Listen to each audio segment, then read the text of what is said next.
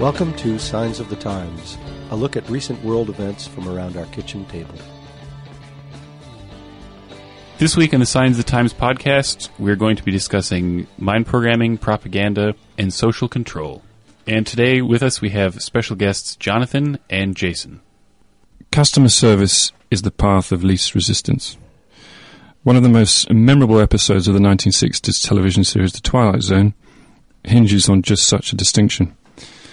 An advanced race of friendly aliens visits Earth, promising to bring us great advancements and prosperity. They invite human beings to visit their home planet, where we are to be treated like kings and queens. A scientist manages to obtain one of the aliens' books, but is able to translate only its title, To Serve Man. After thousands of people board spaceships to the alien planet, he's able to decipher the rest of the text, and it turns out to be a cookbook. And this is a quote from Douglas Rushkoff's book Coercion, which talks about PR, advertising, marketing, and the way we are all essentially manipulated by the marketplace. Customer service is one thing, but we can essentially talk about manipulation in every facet of society.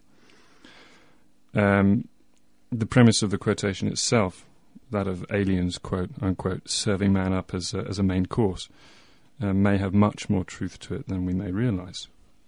Michael A. Hoffman talks about this manipulation in terms of marketing and advertising. And you could call this, if you like, the 3 A's.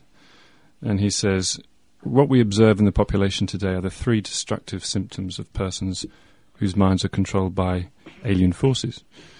Amnesia, i.e. loss of memory. 2, abulia, i.e. loss of will. 3, apathy, i.e. loss of interest in events vital to one's own health and survival. And if we look around the world today, that seems to be exactly what's happening. People are, in a sense, addicted to their beliefs. And these beliefs, these addictions, if you like, are almost implanted in every one of us, right from birth to death. To jump off into that, because as you mentioned, people are addiction and things of that sort, is to just talk about what mind programming is and, just the general synopsis of what we're saying when we use the word of mind programming, or we say brainwashing, or we say any of these things. What exactly are we talking about? Well, when you think of manipulation, mind manipulation, you have this sort of idea of conspiracy theories and the evil doctors operating on unsuspecting victims that have been plucked from their homes, and let's face it, that may happen. Well, not may, it actually did happen, because there's a publicly recognised, officially recognised CIA. Are you talking about the Church Commission? CIA program MK Ultra, where they did mind control experiments on people, which was exposed by the Church Commission. Yeah, well, no, it was exposed under the Freedom of Information Act, but Church Commission. The Church Commission investigated with Ted Kennedy, who was involved in the Church Commission, investigated and found that the CIA in the 1953. Alan Dulles and several doctors had gotten together and created MK Ultra. Yes. Which was just basically the testing of psychotropic drugs on patients, unwitting patients. Yes. In various universities. I think that there were 13 major universities involved in the process. Yeah, but it included also other aspects like Jonestown, for example, the Jonestown massacre down in South America, Guatemala, and. So they definitely were definitely about that type of investigation, and but they claim that I think it was in 1973 that they ended the project and that they no longer pursued it, they conveniently destroyed the majority of the documentation from the entire project. Yes, as they usually do. Yes, as they usually do. Yes. And the stuff that survives is covered in black marks, where they had taken permanent marker and removed it. But just because it's kind of an important thing that the 2 main drugs that they were using happen to be 2 of the most popular drugs. The first one is, of course, lysergic acid diethylamide, LSD. By the way, LSD comes from the German name, not the American name, which is why it is an LAD. And the other one was mescaline. Okay, LSD is an ergot derivative, and mescaline comes from peyote plants, and these are both, drugs that attach to certain receptors in the brain and cause delusions, but they also enhance memory. They because of how they attach to the receptors on your neurons, they allow you to access parts of your brain that you wouldn't normally access in a certain experience, which is why when you smell something, you also, like if you smell a turkey, you see it running across the room, because you lose the sectioning off of the brain, and everything kind of works as one for a certain instant. In that way, some people claim that it's beneficial. That LSD was originally used in the treatment of things like schizophrenia, and things like that. But we see the records that those are the kind of drugs that they were using for mind programming. And then we look at today, and we look at the most popular drugs on the market: LSD, mescaline, and MDMA, which is ecstasy. GHB. Which market would that be? What? Is that in the local market? In the world market. Oh, okay. GHB, MDMA. In the drug market, you mean? Yeah, the drug market. Yeah, okay. Now, I was just wondering if I could go down to my local market and get them right beside the cucumbers.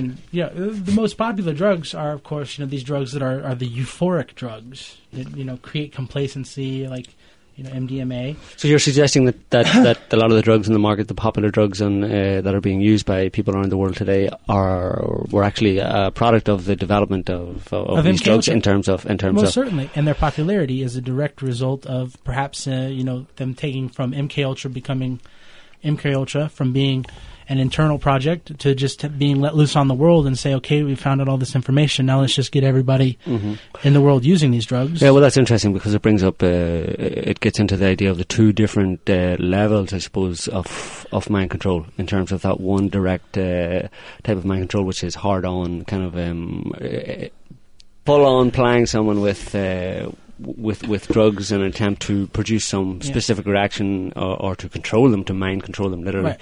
And the other level, which is a more subtle level of mind control, which is, as we're saying, with a lesser dose of this drug, but which is presented as a recreational drug, etc., etc. Well, again, here comes another aspect of what we're talking about with this mind programming. Is the mind programming about mind programming? Which is the fact that it only takes place, in some secluded laboratory with some, crazy mad scientist and a man strapped to a chair. That's mind programming, and of course, And the reality is, of course, that is that it's that we're all controlled to a certain extent. Yeah. So give us a few examples.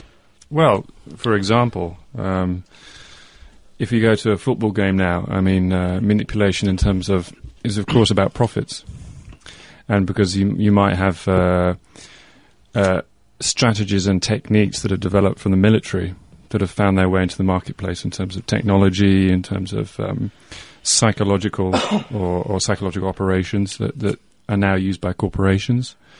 That can happen in the mall or in the supermarket, in a football game, TV, everywhere. But it's become so normalized that we just don't see it anymore. It's like a normal way of life. But this normal way of life is, of course, once you begin to dig very deep, it's actually very corrosive. It leads us to believe that things like the manufacturing of or engineering of 9/11, which is a so-called conspiracy theory, when in fact there's mountains of evidence that this was manufactured by, in part by the Bush administration and other factions. Also, you can have the belief that America is the progressive nation of democracy. Even that belief is failing now. But for a very long time, this has been the dominant belief that is so. When in fact, if you do some research, you see that a lot of that is just pure fantasy. But that fantasy is an outcome of mind programming. Exactly. And you see, if you go, for example, if you see going back to some of Douglas Rushkoff's examples, he has an excellent chapter on atmospherics within malls and supermarkets. And if I can just quote a passage here, he says, talking about themes, where themes appeal to the subconscious, coercive atmospherics target the specific senses. Instead of using thematic and emotional devices, they use almost mechanical ones. Think of a coercive atmospheric working like the violet lights in a bug zapper, or in bug zappers. Scientists studied mosquitoes to see precisely what frequency of light would attract them, then placed bulbs that emit this light within electrified mesh. The mosquitoes' instinctive reactions to particular frequencies of light are exploited to draw them to their deaths.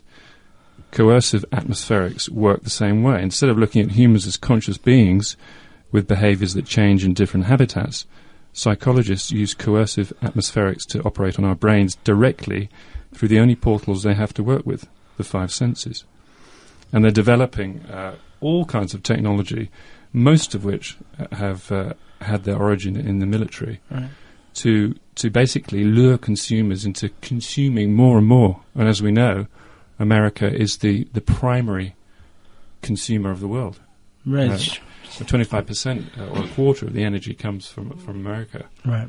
And you can see this dynamic.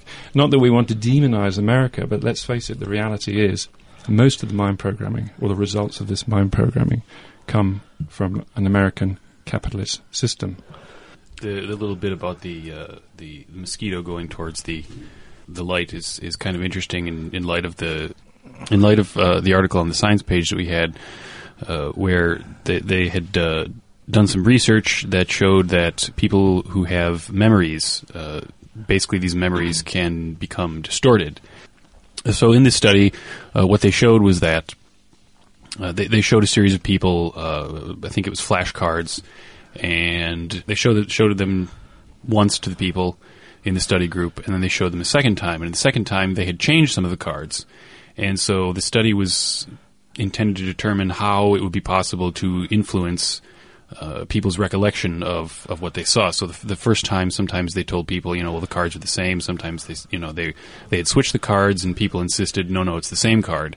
And while they were doing this, they did some MRIs of the test subjects' brains, and they discovered there's a very particular portion of the brain which is involved in the formation of memories. And so this sort of gives us an idea. The comment that we had on the science page was, well, gee, that's interesting. How about, what happened on 9/11, where people are absolutely certain that what they saw was an American Airlines airliner plowing into the Pentagon, and the study basically showed that memory is not terribly reliable, and that in fact, if after people witness something, what it amounts to is a false memory can be created. If you are cards. Insistent enough that no, this is what happened, people can actually believe that what the lie that they are told is what they actually saw, and they will literally have a memory in their brain of seeing an American Airlines jet plowing into the Pentagon, and they'll say, no, I was there, I saw it, when in fact they saw nothing of the sort. They just they heard it on the news, and they heard somebody on the news say that I saw it, and so all of a sudden what they remember is... Well, just to go back a little bit, the central thesis that we're presenting here is that human beings are eminently mind programmable. In fact, it reminds me of a fairly well-known little story about when cinema first took off in the US, and a lot of people were going to the movie theaters and watching movies. The cinema owners, in conjunction with people providing services at the cinema, and obviously the film producers, came up with this idea of how to get people to buy more at the movie theaters over and above their entrance ticket for the movie. So they came up with a little jingle in the halfway break. They had a little halfway break between during the movie. And the jingle was, let's all go to the lobby, let's all go to the lobby, let's all go to the lobby to buy ourselves a drink. Maybe we should sing it. Let's all go to the lobby, let's all go to the lobby, let's all go to the lobby and buy ourselves a drink. Something like that. So the point is that, when they played this... I want a snack. When they played this, the amazing, don't even start. Pepsi Cola... when they played this, the amazing result, extremely predictable result, was that a lot more people started going to the lobby to get themselves a snack. Now, simply because these are people who otherwise, we suppose, may not have gone to the lobby to get themselves a snack, but because they were told to go to the lobby and get themselves a snack by the authorities, the movie producers, people in authority, people in a position of disseminating information or disseminating a message that would make people do things. The screen made me do it. This kind of brings us to another core question, which is when you have a government or a group of people in authority with a lot of power who have this information that it is extremely easy to program the citizenry. What are they going to do? What are they going to do with that information? And can any of us imagine what might be going through the minds of people like, say, it was Dick Cheney at the time, who got this information, that it was extremely easy to program millions of people in a very easy way with very limited resources. You could make people do what you want, make them think what you wanted them to think and do what you wanted them to do. What would such people do? And this is what the whole thing hinges on, because when it comes down to it, the problem people have with any idea that their thoughts are not their own is that the people who are disseminating or in a position to disseminate information would not do that. That they would not be so cruel as to try and use this this frailty or this tendency to or the suppleness of mind that is an aspect of the human condition, that they would not use that against the people. Now, it's not a question of whether or not they do. I mean, well, CNN. The CNN reported the story where Karl Rove met with the MPAA and the leaders of the major studios in November, I think, of 2002.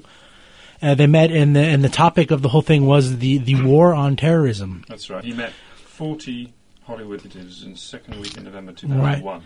2001, sorry. So this is just the 9/11. Right. And then right away after 9/11, they were basically planning out, patriotic movies. The emphasis was on patriotism. And the primary purpose was to enlist their help in the nation's cause, the war against terrorism, which happens to be bogus. But the war movies started before then. Why? It seems to be a concurrent theme of propaganda. So it wasn't just 9/11 that started. It's been going on for a long time. For example, Top Gun. It was an extremely popular movie. It was released in 1986, and enrollments in the Navy flying program shot up. The BBC, for example, picked up on this stratagem in a report from October 2001, just after 9/11 again. And we discovered that the US intelligence specialists sought in secret, and I quote, advice on handling terrorist attacks from Hollywood filmmakers. And according to the trade paper Variety, a discussion group between movie and military representatives was held at the University of Southern California. So on the one hand, they're seeking advice, and on the other hand, they are actively reshaping Hollywood to their own ends. They're seeking advice from Hollywood filmmakers? Exactly. Well, I mean, but when you have Hollywood filmmakers who are seasoned in essentially propaganda, because even within the box, within society, you watch enough of movies with Steven Seagal in there, and your brain is the size of a peanut, then you're obviously going to... Hey, I like Steven Seagal. Yeah, but you're obviously going to be of that mindset. He's a fellow Aikido. It's going to be influenced very easily by any kind of propaganda that's put in place via CNN or via any news station. Or Steven Seagal. Indeed. Movies operate in the same way as Fox News. Well, this has been going on. This has been going on for more than 100 years. I mean, the first... basically, it's historians agree that the first, propaganda film, sponsored and created by the military was Take Down the Spanish Flag in 1898. That it was, the premier propaganda film. So it's been going on, since the commencement of the cinema. I mean, they've been using this as to plant this, this type of thing in. Think of Nazi Germany. This is not. The thing is also, you remember that there's a myriad of uses.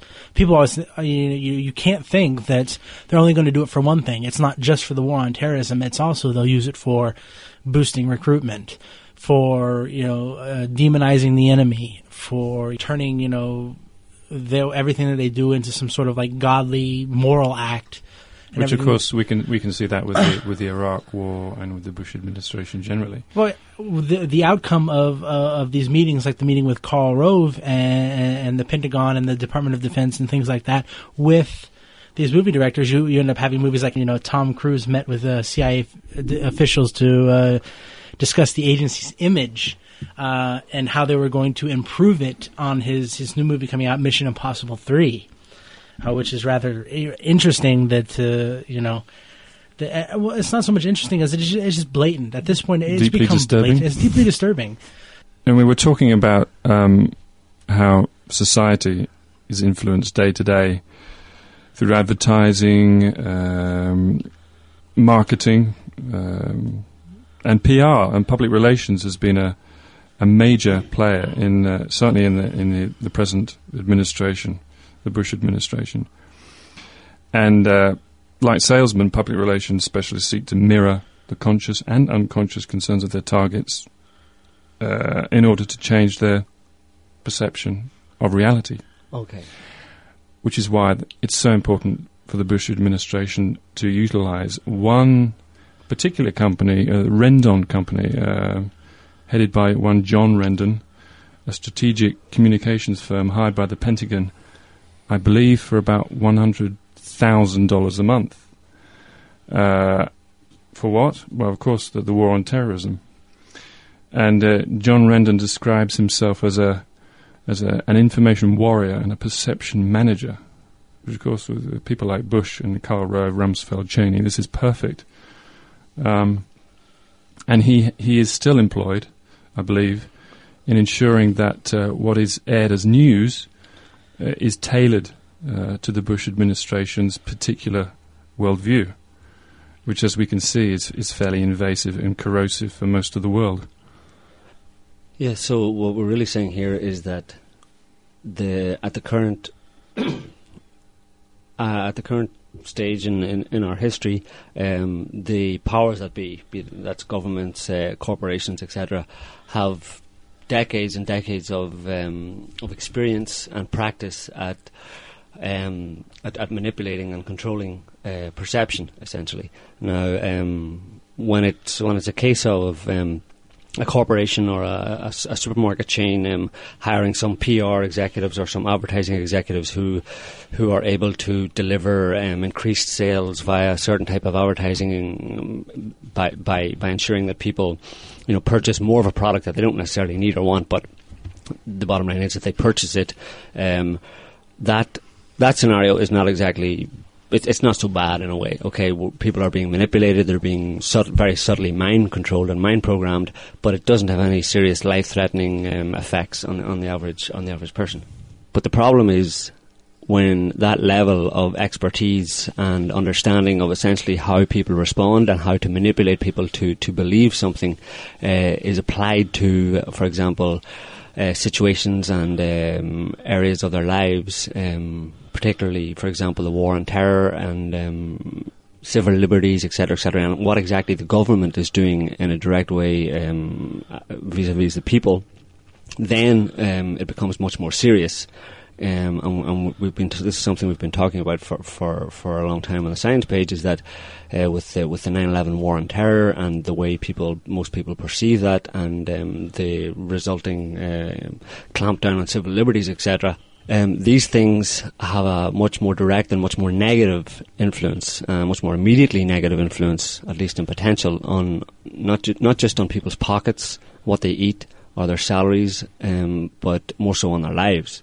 And this is where we get into a very serious situation. Oh, absolutely. But I think the only reason why the Bush administration is able to so effectively use these powers of persuasion, which is increasingly going beyond persuasion, is because those societal structures are in place for them to do that. They're in place because it's been it's the same dynamic they're using. Extreme capitalism. I mean, you can call it any ism, but the process of extreme consumerism, if you like, is a perfect mirror image of the dynamic of the Bush administration. They seek to consume, and the only reason they're able to get away with it is because the population is so used to being consumers. We're now called consumers. And not just the fact that it's that the structure of the programming and propaganda the government uses is so similar to that which is used to sell products to the people, but the fact that consumerism is so rampant in the U.S., it serves as in addition to what you were saying, it serves as a very nice distraction where people are so preoccupied with having the new SUV and the giant house and, having the DVD player and all the technological toys. And, on the one hand, they're distracted from it, and then it makes it that much easier to come in with this other propaganda, which people are far less concerned about because Well, they're busy trying to get stuff. And so then the government comes in with the propaganda and the subtle mind programming and says, well, you should support the war on terror because it's the American thing to do, and they associate America with having stuff and the American way of life, and so then it just makes it that much easier. And you have a wider and wider gap between the rich and the poor. So you've got the rich who are like anesthetized by this intense materialism. Yeah, and then you've got the other spectrum. You've got the people that are getting more and more into poverty, who are seeking just to survive. They're providing for their families. The last thing on their minds is whether or not the Bush administration, did or did not shoot a missile into the Pentagon or engineered the Pentagon. And then you've got the other people being literally amused to death with every kind of distraction, technological distraction. This is technopia. Mm-hmm. It is. And in terms of the haves and the have-nots, then you also have the fact of the matter is the U.S. economy is not in good shape, and the majority of the American people are buried under a severe amount of debt, and of course financing this lifestyle, this American dream, if you want to call it that, is basically, everyone's pretending that they have all this wealth that they really don't have. So in a sense, they're fooling themselves, and they're lying to themselves, which then, of course, makes it that much easier. And another aspect of it is it makes it that much easier for the government to lie to them, and of course, they're sort of used to lying to themselves and being lied to, and so then you have sort of perhaps this other dimension to it as well. So it's pretty insidious. It's very insidious because this subjective bubble that's been allowed to manifest. You've got this subjective economic bubble that really is a complete illusion that's going to have to burst eventually. Similarly, the illusion that people think that the government is there for the people is also going to have to burst, and probably simultaneously. And when that happens, you're going to have some serious shocks for everyone, I think. Yeah, and it'll certainly be interesting to see what happens in the upcoming days. Of course, we have the recent indictment and resignation of I. Lewis Libby. So, of course, the question then is, is this bubble going to burst? And, well, we kind of suspect that it might, but then the real question is, obviously, something's going to come after that. So what are the powers that be going to bring in after that to save the day, so to speak?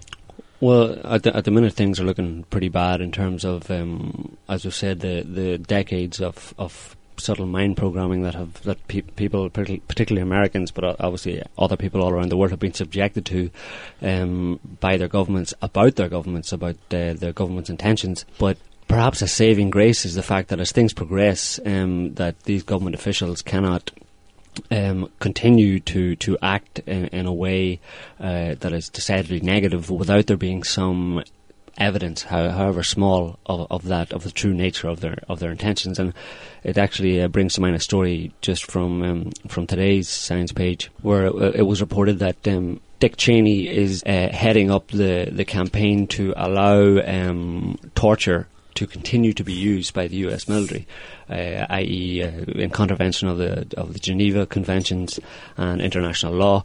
He is pushing extremely forcefully the idea that American soldiers and the American military in general should be allowed to continue to torture what they term combatants, and these are people who have not been accused of any crime but simply have been picked up in Iraq or Afghanistan or anywhere else around the world, have been rendered, as they say.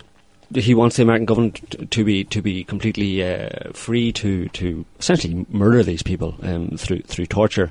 Now the question is, that's pretty clear. For a start, that's a pretty clear evidence of the nature of Dick Cheney, for example, and it stands in complete contrast to everything that most Americans and most of the people around the world have been told about the nature of the American government, in that they're there to serve the people and that they're the leaders of the greatest democracy on earth and they stand for freedom and justice, etc., etc.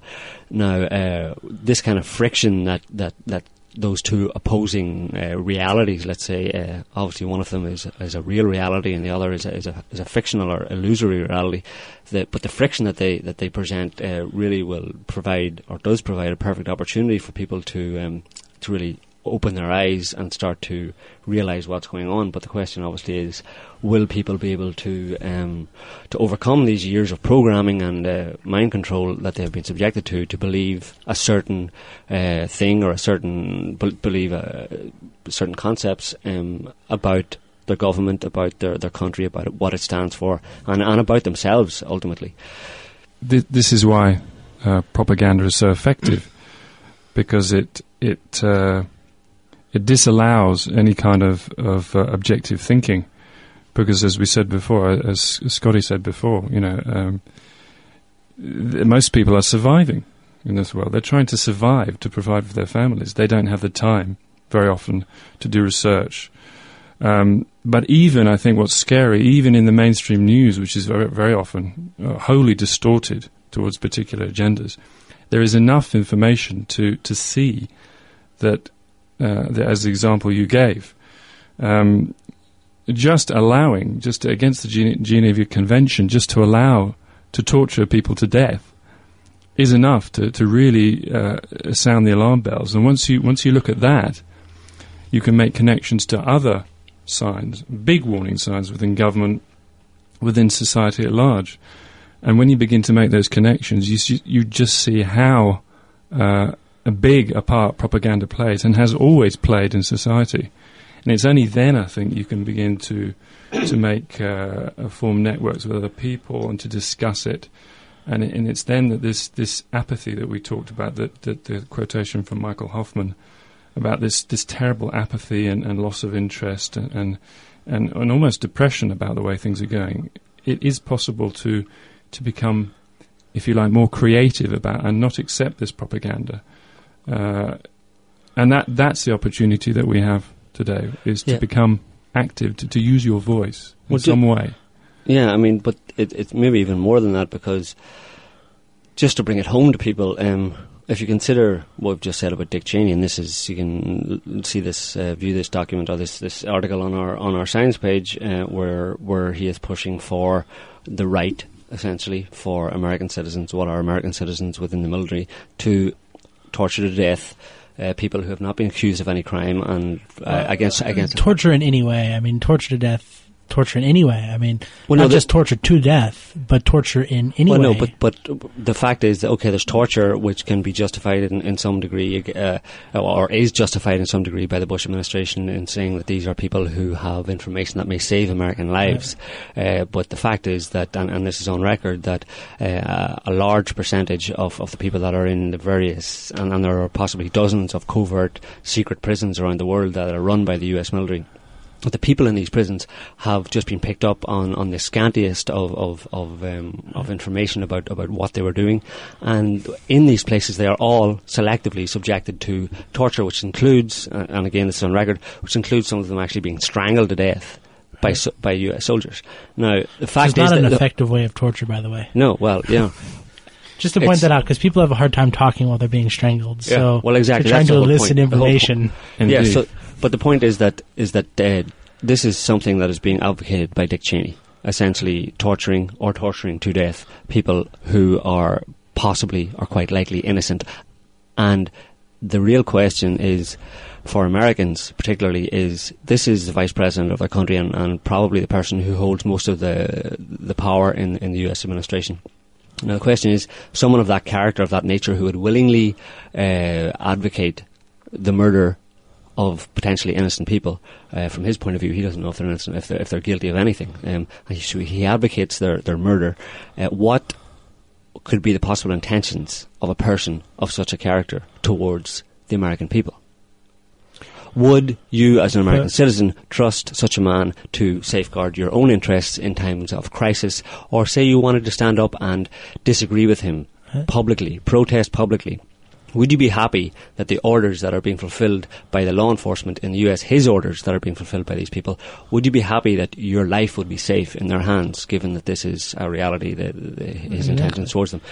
I mean, because what if it was your child? I mean, the same thing with this whole, legalizing of torture, which has also been, pushed in the movies, has always been America is the country that doesn't do it and everyone else does. Again, this mind program of America, the Geneva Convention, we never torture prisoners, but everyone else does. And now, people are sort of desensitized to the concept and beginning to think that, maybe we should be torturing these prisoners because everyone else is doing it, which is, of course, utterly and completely ridiculous. Well, exactly, and this is where we're trying to present this to Americans in particular, because essentially, like we're saying, their lives may depend on it. And ultimately, one day their lives may well depend on their ability to see through this mind programming, or first of all to accept that this mind programming exists in many, many areas, and that they have essentially been set up to be, their minds have been set up to be extremely malleable, and then they have been consistently lied to by their elected representatives. And there's one question that maybe people could reasonably point out, which is, why should it concern them? That they're torturing foreign, Afghanis or Iraqis. And the fact is, as we're saying, it may well not just be about them anymore. It may be about American citizens. And there really is no reason for people not to start taking this on board and to looking into this to try and ascertain for themselves whether this is actually a reality. And we can assure you that it is, and you can verify that for yourself. Because until people accept it and see it for the reality that it is, there'll always be hesitation. They'll wonder if it's really true or not. And it's like there's that saying of, he who hesitates is lost. But if people don't get to the point where they can see it and accept it as a reality, then there will be this hesitation, and they won't be in a position to take effective action against it when they see it coming. There'll be doubt. There'll always be doubt. And people shy away from looking at this information and leave themselves in a position of doubt, which is just as bad as being completely lost in illusion, because you still don't, you lose those precious moments or those precious seconds where if you understood it as a reality, you would immediately act. And the thing is, there is, as I said, there's no reason why people should not take the effort to go and try and find this out and make it second nature. Take it on and try and find the strength and knowing as well that when you do that you're living in a society that operates on fear. Exactly. And fear is the basic instinct that is that allows people like Cheney, Rumsfeld to do what they're doing.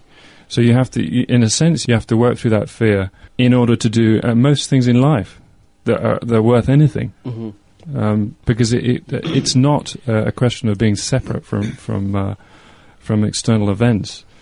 And going back to understanding just how much, if you like, how much propaganda power is projected into everyone's living room every night via the TV, via the radio, even the internet. It's enormous. I mean, if you imagine, there's Laura Brahm from her book Culture Vultures says that in 1950, the CIA's budget, and let's be honest about it, intelligence agencies are about manipulation, deception, the world over. They are not about altruism. They're not about providing for the common good. Let's get that straight. So therefore, in 1950, the CIA's budget for psychological warfare was $34 million. And over the next 2 years, that figure quadrupled. So that was in 1950. So what on earth is it now? And if you put behind that the technology, and there's no question that technology now is hugely in advance to what we see in the marketplace. So that begs the question, what kind of technology are they using behind the scenes, even behind Bush, who is essentially a puppet with very loose strings? I mean, it's very clear. So the real powers behind people like Bush and Cheney, how are they utilizing this technology? For example, how is the US Navy utilizing a vast amount of experience since in technology since World War II? Okay, so there's actually an article that I just want to read a little piece from. It's from yesterday's Science page, and the title is "Pentagon Nominee Aims for More Positive Iraq Stories," where it says, President George Bush's nominee to be the Pentagon's chief public affairs official told Congress on Tuesday he hoped to encourage more positive stories about the Iraq War by encouraging the practice of embedding reporters with US troops in Iraq. Now, this is a perfect example of a again, of mind control or mind programming through the use of lies and false information. And obviously it pertains directly to the war in Iraq, where this guy's advocating embedding or placing reporters who are completely enthralled to the US government and completely just parrot their propaganda over and over again. He wants to put people like this in with US military patrols to supposedly give an accurate account of what is actually happening. Now, this is another example of the way, the blatant way that they are conducting their affairs these days in attempting to fool people and lie to people. And it also provides another opportunity for people to see the reality of the situation.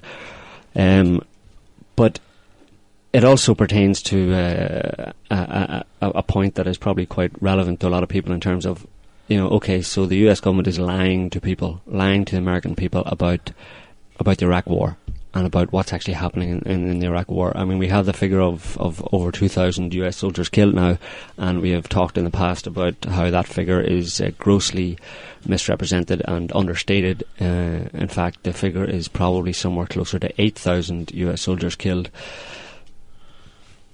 But the point again is, why should anybody care? Okay, so they're lying about, how many Iraqis are killed, how many US soldiers are killed, but does that really concern in any direct way? Does that concern the American people? I mean, who cares? They just get on with their lives and let the government do its own thing. And sure, everybody knows they lie all the time. They gotta lie about war and stuff because, there's a negative kind of propaganda fallout from wars and stuff, and it has to be kept from the people.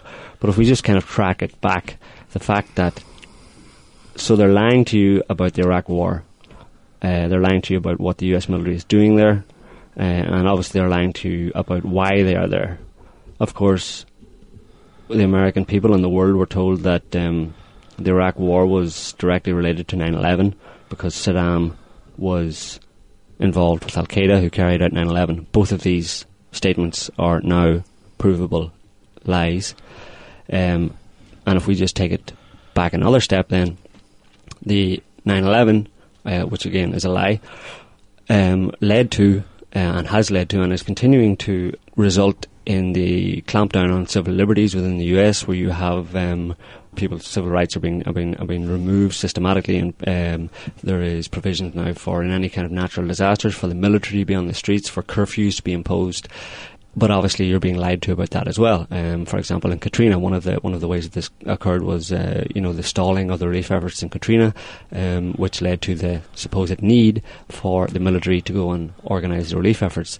This is another lie that people are believing, that has been disseminated by the government, and people, the ordinary American people, are being directly affected by it.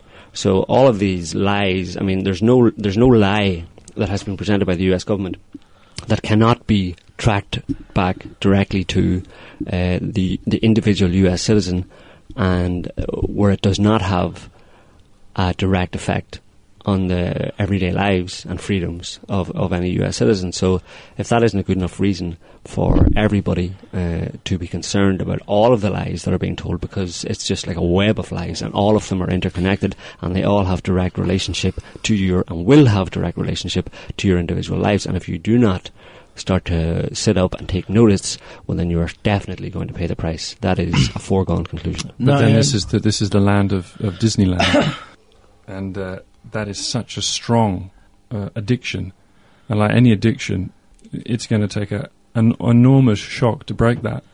So I'm extremely cynical that America can pull itself out of this vast control system. Well, it should be a shock at this stage, where if people are being exposed to what we talked about Cheney, well, then that should be a shock. Sure, if that isn't a big enough shock, well then... Sure, but think of New Orleans. People lost their lives and their families, and if this is a shock within a box, that you still have people saying, "Oh, well, this was a natural disaster," but the crimes that were committed by FEMA, the obvious, clear.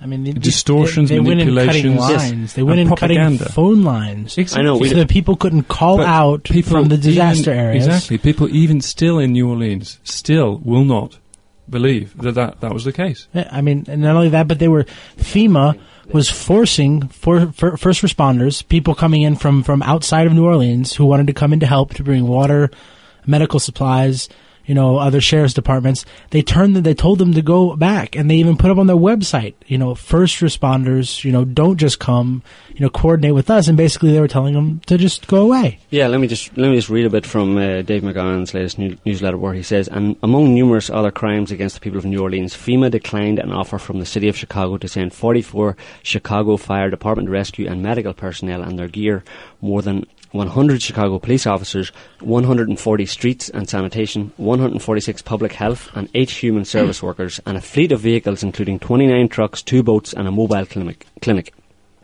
Instead, FEMA asked Chicago to send just a single truck. FEMA also refused to allow into New Orleans up to 500 Florida airboats who had volunteered to rescue Hurricane Katrina victims, transport relief workers and ferry supplies. Many of the pilots had spent thousands of their own dollars stocking their boats and swamp buggies with food, water and medical supplies and fuel. More than 50 civilian aircraft responding to separate requests for evacuations from hospitals and other agencies swarmed to the area a day after Katrina hit, but FEMA blocked their efforts as well.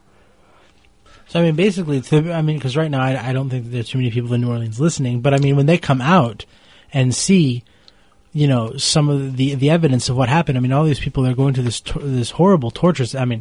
Torture. Talk about legalizing torture. FEMA is torturing the victims of Hurricane Katrina. And we note that all of it, the conclusion we come to is that all of it was designed to present this idea, this concept to the American people that the normal federal and local emergency relief agencies were incompetent and were unable to. It had to be the military. They were unable and had to be the military, and therefore from now on, any disaster, any natural disaster or any crisis of any shape or size will immediately require the input or the deployment of the military. And we're also seeing an increasing reflection of what's happening in Iraq, in America.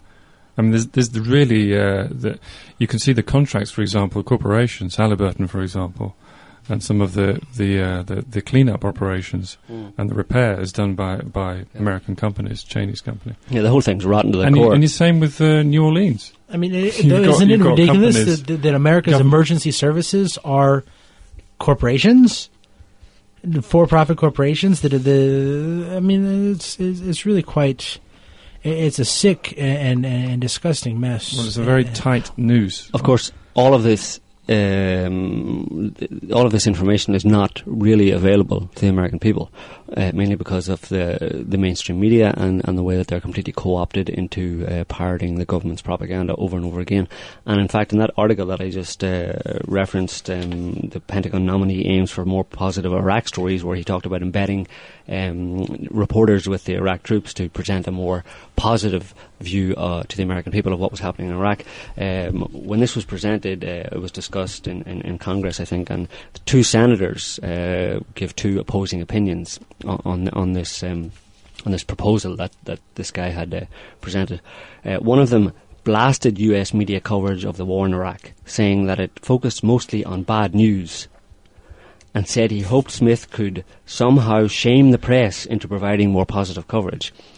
And then a second senator, a Democratic senator, Ben Nelson of Nebraska, bristled at these charges, saying that he thinks the media has done and continues to do a remarkable job of telling us what we cannot see.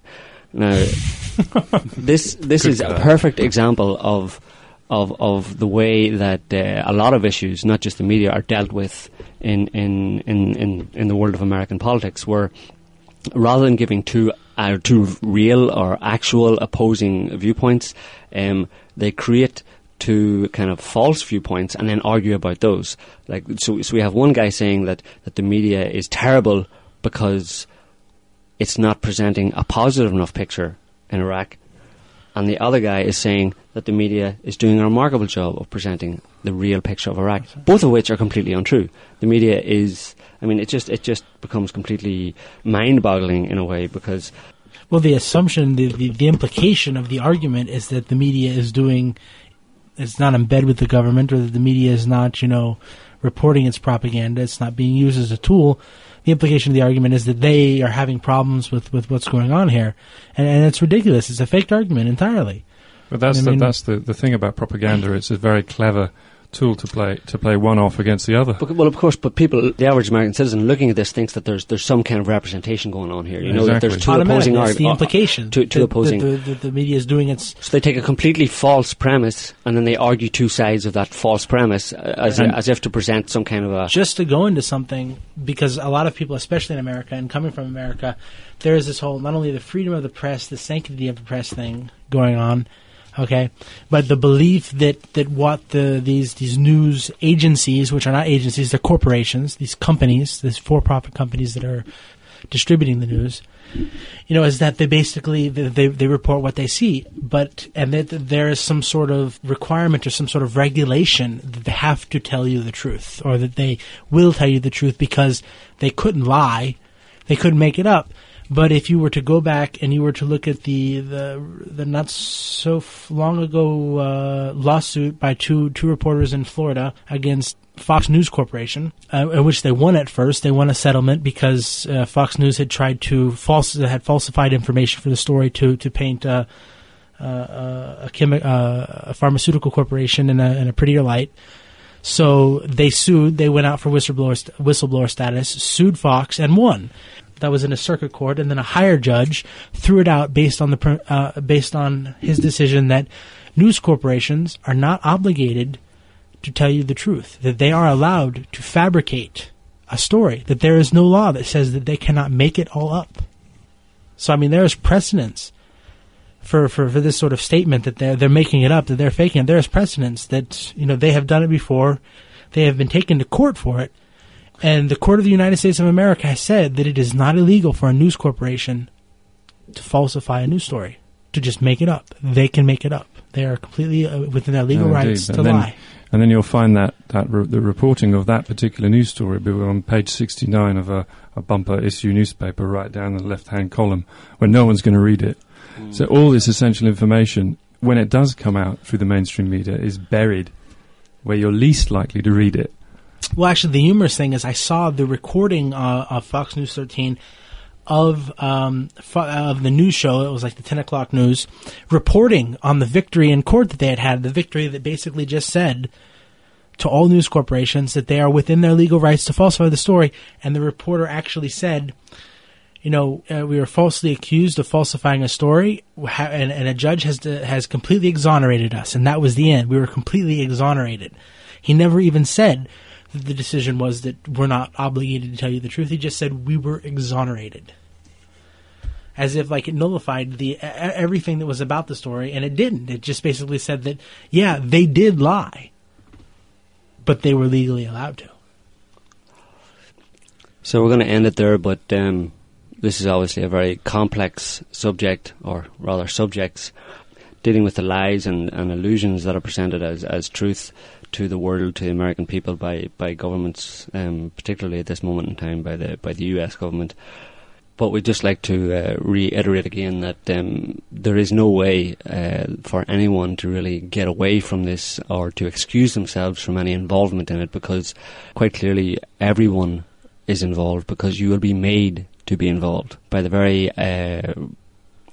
fact of your existence, of you being in a body on the ground in America or anywhere else around the world. You're going to be involved in the policies that are being handed down that are all based on lies, and we can say that pretty much to a T, that all of them are based on lies, and they affect you very directly. So unless you start to do something about it, you literally are going to be a victim of these psychopaths in power who have absolutely, as we've talked about Cheney, have absolutely no value or place no value on human life, and that includes your life. And if there's one quote that could sum up what we've been trying to convey here this evening, it's from Bertrand Russell, who is a philosopher, who said that, "I think the subject which will be of most importance politically is mass psychology. Although this science will be diligently studied, it will be rigidly confined to the governing class. The populace will not be allowed to know how its convictions were generated." I would like to thank everyone out there for joining us. Please remember to visit us at www.signs-of-the-times.org. So, thank you for joining us, and we'll see you next week.